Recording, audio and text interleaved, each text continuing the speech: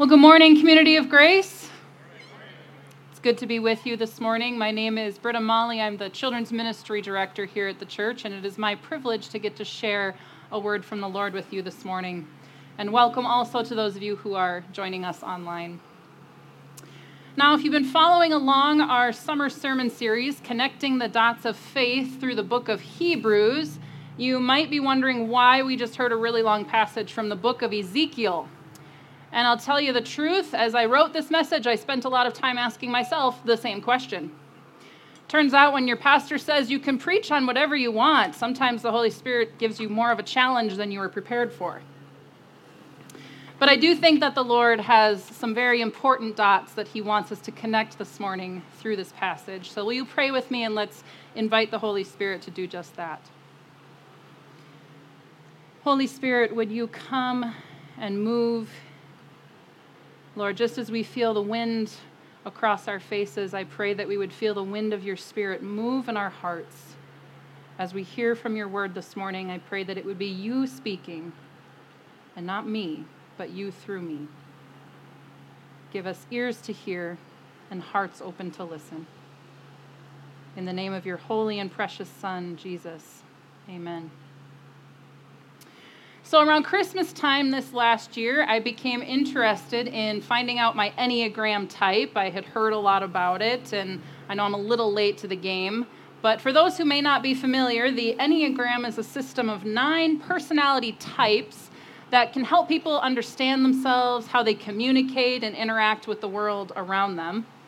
So I quickly discovered that I am a type 9, which is characterized as the peacemaker. And as you may have guessed, a defining characteristic of the peacemaker is that I like peace.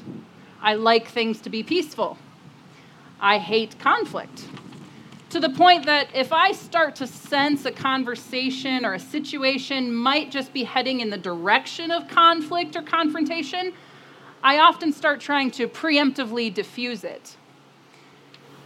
I've been noticing a lot lately how I often say things like, well, there has to be a middle ground here somewhere, or why does this have to be an either-or situation? Can't we do like a both-and kind of thing? Or I think you're both right, or you both have valid points.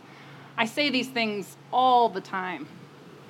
In fact, I'm actually doing some preemptive conflict avoidance right now by telling you all and warning you all that I am conflict avoidant. Everything in my conflict avoidance self wanted to find a way to soften my message this morning or to make it more palatable to the listener. And as Dan told me, you probably think you sound a lot harsher than you actually do. I wanted to find my way to that middle ground that just has to be around here somewhere. And I think we will get there eventually. But we have to tread over some difficult ground first. So as we've been learning about in our study of Hebrews this summer, Israel had a very specific system for how the people interacted with God. And it was this system that Ezekiel is calling out in his message in chapter 34. So at the top of this system, you had the high priest who offered the most important sacrifice of the year on the Day of Atonement. And then you had on the next level an entire tribe, the Levites, who were equipped and trained to serve in the temple on a rotating basis to make sure that the day-to-day tasks of ministry between God and the people were accomplished. When Ezekiel is talking about the shepherds who are mistreating the flock, the high priests and the Levites were a part of that group. And then you had your average Israelites, which was pretty much anyone who wasn't the high priest or a Levite. And these are the sheep that Ezekiel says have been scattered and wounded by their shepherds. And as the author of Hebrews has been laying out for us in this review, that system experienced a groundbreaking shift the moment that Jesus became our final and ultimate high priest. And that moment, that groundbreaking shift was prophesied here in Ezekiel 34 in verses 21 through 23. Because you shove with flank and shoulder, butting all the weak sheep with your horns until you have driven them away, I will save my flock, and they will no longer be plundered. I will judge between one sheep and another. I will place over them one shepherd, my servant David, and he will tend them. He will tend them and be their shepherd. Now, at first glance, that makes it sound like David, as in King David, would be the new shepherd over Israel.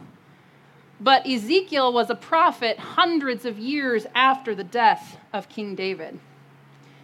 And I think that it's a fair reading that in this prophecy, David's name is a placeholder for Jesus, the good shepherd who was to come. And I think when Jesus said this of himself in John 10:14, it was to this passage and others like it that he was referring as he said, I am the good shepherd. I know my sheep, and my sheep know me. Scripture makes it very clear that Jesus is now our perfect high priest and our perfect good shepherd. But the high priest was not the only role included in Ezekiel's definition of shepherds. Remember, there were hundreds of Levites who were supposed to be ministering to and tending to the needs of the flock. So for us, we know who our high priest is, but who are the Levites? Who are these shepherds, as Ezekiel refers to them?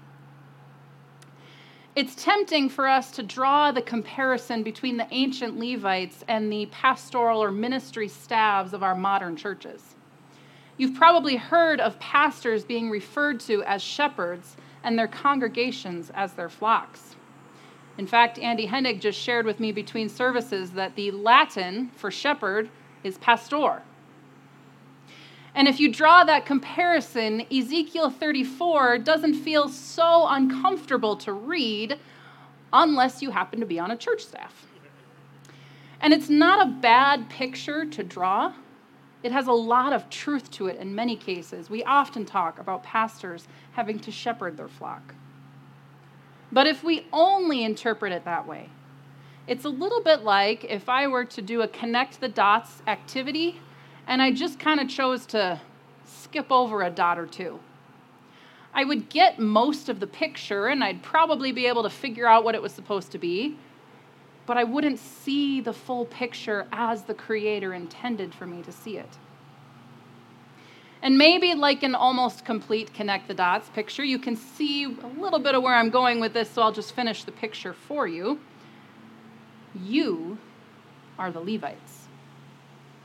You are the shepherds charged with the care of Christ's flock. Now you might be wondering, whoa, wait a minute. Me, a shepherd? I thought Jesus said he is the good shepherd. And you're right. Jesus is the good and only perfect shepherd, which we can never be. But we all have neighbors across the street, or family members in our own houses, or people in our workplaces who don't see Jesus as their good shepherd because they're looking at his flock. No mental image breaks my heart more than the thought of Jesus bringing a lost sheep home to the 99, only for the lost sheep to see the 99 acting the way Ezekiel describes in verses 3 and 4. You drink the milk, wear the wool, and butcher the best animals, but you let your flock starve. You have not taken care of the weak. You have not tended the sick or bound up the injured. You have not gone looking for those who have wandered away and are lost. Now, hearing that, your first inclination might be to say, but that's not us, or that's not how I am, or but that doesn't apply to this church. I know that's my own emotional gut reaction. In fact, I wonder if the author of Hebrews might have also been a peacemaking type 9 like myself. Because if you read through Hebrews chapter 6, the author lays out some very tough to swallow truths and then says this in verse 9. Even though we speak like this, dear friends, we are convinced of better things in your case. And I was rather entertained as I read this in the translation I used for personal study because it puts it much more succinctly. We really don't think this applies to you. All those tough things that we just said, it really doesn't apply to you. One of the reasons I chose Ezekiel 34 as my main text this morning is because I think it serves very well as both a warning and an encouragement that we need to apply to ourselves. And warning and encouragement are simply two sides of the same coin. The author of Hebrews also recognized the importance of putting warnings and encouragement side by side. They go together because warnings without encouragement lead to condemnation. But encouragement without warnings leads to complacency. Let me say that one more time. Warnings without encouragement lead to condemnation. But encouragement without warnings leads to complacency.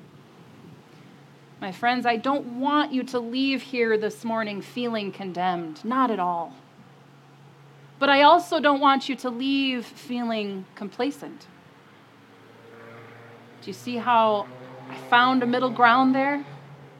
Took me a while. Took a lot of rewriting. But that middle ground I want you to leave here today standing firmly on is called conviction. Conviction is an interesting word. We will often talk about feeling convicted by the Holy Spirit when we've done something we know is wrong, and it leads us to repentance. But we also use the word conviction to describe something we feel strongly about, something we are absolutely, unequivocally, utterly passionate about. I like conviction because it's that middle ground. It's the narrow path that keeps us from getting stuck in the ruts of the shame of condemnation or the slumber of complacency. So what does walking that middle ground of conviction look like? It involves 2 steps. And they aren't just 2 steps that you check off the boxes and you're done. It's 2 steps that you take over and over and over again as you continue your walk with Jesus. The first step is repentance. We repent of the times when we've headbutted people out of the flock, either by our words, by our actions, or even our inactions. We repent from attitudes of complacency, of feeling like someone else will do that hard work because it kind of just seems to always get done, and I just kind of get to sit here and reap the benefit. We repent of condemnation, the times when we've made others feel like they don't really belong in the flock, or that they have to get their act together, get cleaned up before we bring them to the Good Shepherd, who's actually the one who's supposed to be doing the cleaning. Now, the peacemaker in me wanted to resist sharing a specific example of where I see something that we as a church need to repent. But right now, we as a staff are reading a book called Ragged, Spiritual Disciplines for the Spiritually Exhausted. And it has opened my eyes in so many ways. And as I was reading a chapter in it earlier this week, I felt the Holy Spirit give me permission to call out this particular issue that I can speak to. So let me read to you a quote from the book. I once met a woman who was over 90 years old, named Priscilla, who had dedicated her life to women's Bible studies since she was 20. What was the biggest challenge for you in leading these Bible studies, I asked. She didn't hesitate a single second. Childcare, she said. No one wants to watch the kids, so women have even an hour once a week to study God's word without interruption. I would spend most of my energy trying to convince people in the church that women just need a little bit of time each week to let them hear the gospel. For some reason, the men never had childcare issues for their Bible study or prayer groups, no matter when they meet. But the women often can't go because they don't have anyone to watch their kids, or they have to rotate who misses that week, or they have to pay a babysitter, and they just don't have the money to attend a Bible study. My friends, as your children's ministry director, I can echo Priscilla's statements. My core team of volunteers and I want to dream big when it comes to facilitating ways for moms and dads to come together, to connect, and feel fed and ministered to by their church family. But one of the biggest obstacles we always face in trying to generate ideas is childcare. Who's going to watch the kids? What are we going to do with them while we try to feed their parents? In fact, right now we are struggling just to be able to offer nursery care at both worship hours every Sunday. And we don't have nursery this morning, which my son was very, very sad about. The majority of our nursery volunteer roster over the last year, not all, but the majority, have been the parents with kids in that age range. And knowing how hard it is to get kids out the door in the morning, it's really hard to ask a parent to now sit and watch other people's kids. Church, that's not how to feed and grow your flock. That's headbutting a very vulnerable part of the flock to the side. So step one is repentance. And part of that step of repentance is simply opening our eyes to realize what we need to repent from, the needs of those around us that we have not acknowledged or let go ignored. The second step we take is activation. We actively become doers of the word and not hearers only. We get involved. We actively go out and look for the lost sheep. I rejoice when a lost sheep simply walks in our doors, but it's not as common as we'd like it to be. We have to go out and look. We actively care for the youngest and most vulnerable in our flock, the ones who don't quite yet understand what it means, what Jesus did for them. And they need you to tell them, to show them, to demonstrate that love to them. We actively find ways to make spiritual education accessible to people with all sorts of different life circumstances and limited schedules. We actively seek to gently and tenderly bind up the wounds of those who have been hurt by the flock before. We become active participants in building God's kingdom, not to our liking or our specifications, because we are not the gatekeepers of God's kingdom. We build God's kingdom to his specifications. And he throws the doors wide open. All are welcome to come in, to come and see and know the Good Shepherd. My friends, you have an amazing church staff who all desire to make it as accessible and as simple as possible for you to take these two steps of repentance and activation. And we want to make it simple and accessible to you because the reality is we cannot do it all ourselves. And I know that I have tried, and we need to repent of that. Our staff alone cannot shepherd and meet the individual needs of every sheep in the flock and go looking for all the lost sheep in our community to bring them into the fold. But you can. Not by yourself as individuals. I don't want anyone to leave here thinking, gosh, I got to do all this work myself. No. We do it as community. As a church community of shepherds who have a deep and abiding conviction to find the lost sheep, the lonely sheep, the wounded sheep. And if we do that together, I know the Lord will do amazing things because I have seen him do amazing things in you and through you as a grace people. This past week, I had the privilege of partnering with the organization Fellowship of Christian Athletes to host a sports camp right out here on our fields. And one of the things that Brent Voigt, the camp director, who some of you may know, really emphasizes to the young leaders is to get to know their campers' names and to use their names to call out when they see a good play. And it really helped me because over and over, all through the camp, I heard the leaders calling out kids' names so I could get to know them too. And they were saying things like, "Great catch, name," Good block, name. Way to hustle, name. And the cool thing is that it wasn't always the same name I was hearing. It was all the kids in their group.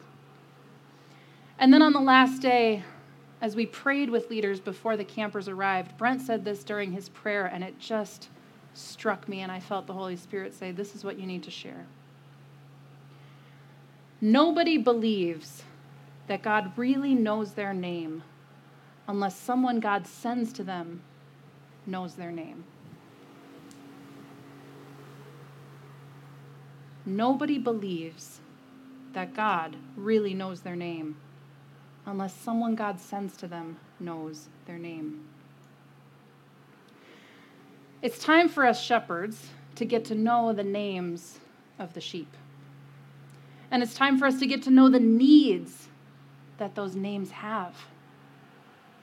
Many, many of you do that, and you do it so incredibly well and beautifully. In the nearly 3 years I've worked here, I have seen this church rise to meet challenge after challenge and meet some incredible needs in our community. And especially I have seen you bless our children in amazing ways. Recently, I was so privileged as we were 25 days out from the start of VBS, one of the most intense volunteer asks we ever put out for the year. And I needed 30 people at minimum to commit to over 12 hours of volunteer work. And God knocked my socks off through you, Grace people, by giving me more than what I thought I needed. So don't stop. Hear the encouragement. Remember that warning and encouragement, they're side by side. So hear the encouragement. Don't stop the good work you're doing. Keep going. You are a beautiful community and a community that I love to be a part of. It's clear the author of Hebrews felt the same way toward the community they preached to. So I want to close this morning with this encouragement from Hebrews chapter 6, verses 10 through 11, because I really can't say it any better than how it's already been written in God's word. So receive this blessing and encouragement. God is not unjust. He will not forget your work and the love you have shown him as you have helped his people and continue to help them. We want each of you to show the same diligence to the very end, so that what you hope for may be fully realized. Let's pray together. Holy Spirit, I pray that you would do the good work of conviction in our hearts, not condemnation and not letting us fall into complacency, but to leave here today knowing, Lord, where it is that we need to repent and where it is that we need to activate so that we can build your kingdom, not ours. Give us the strength, the courage, and the tenacity, Lord, to repent as we need to and to do the work you're calling us to. And we do this all by the grace of your holy and precious Son, our good shepherd. In the name of Jesus we pray. Amen.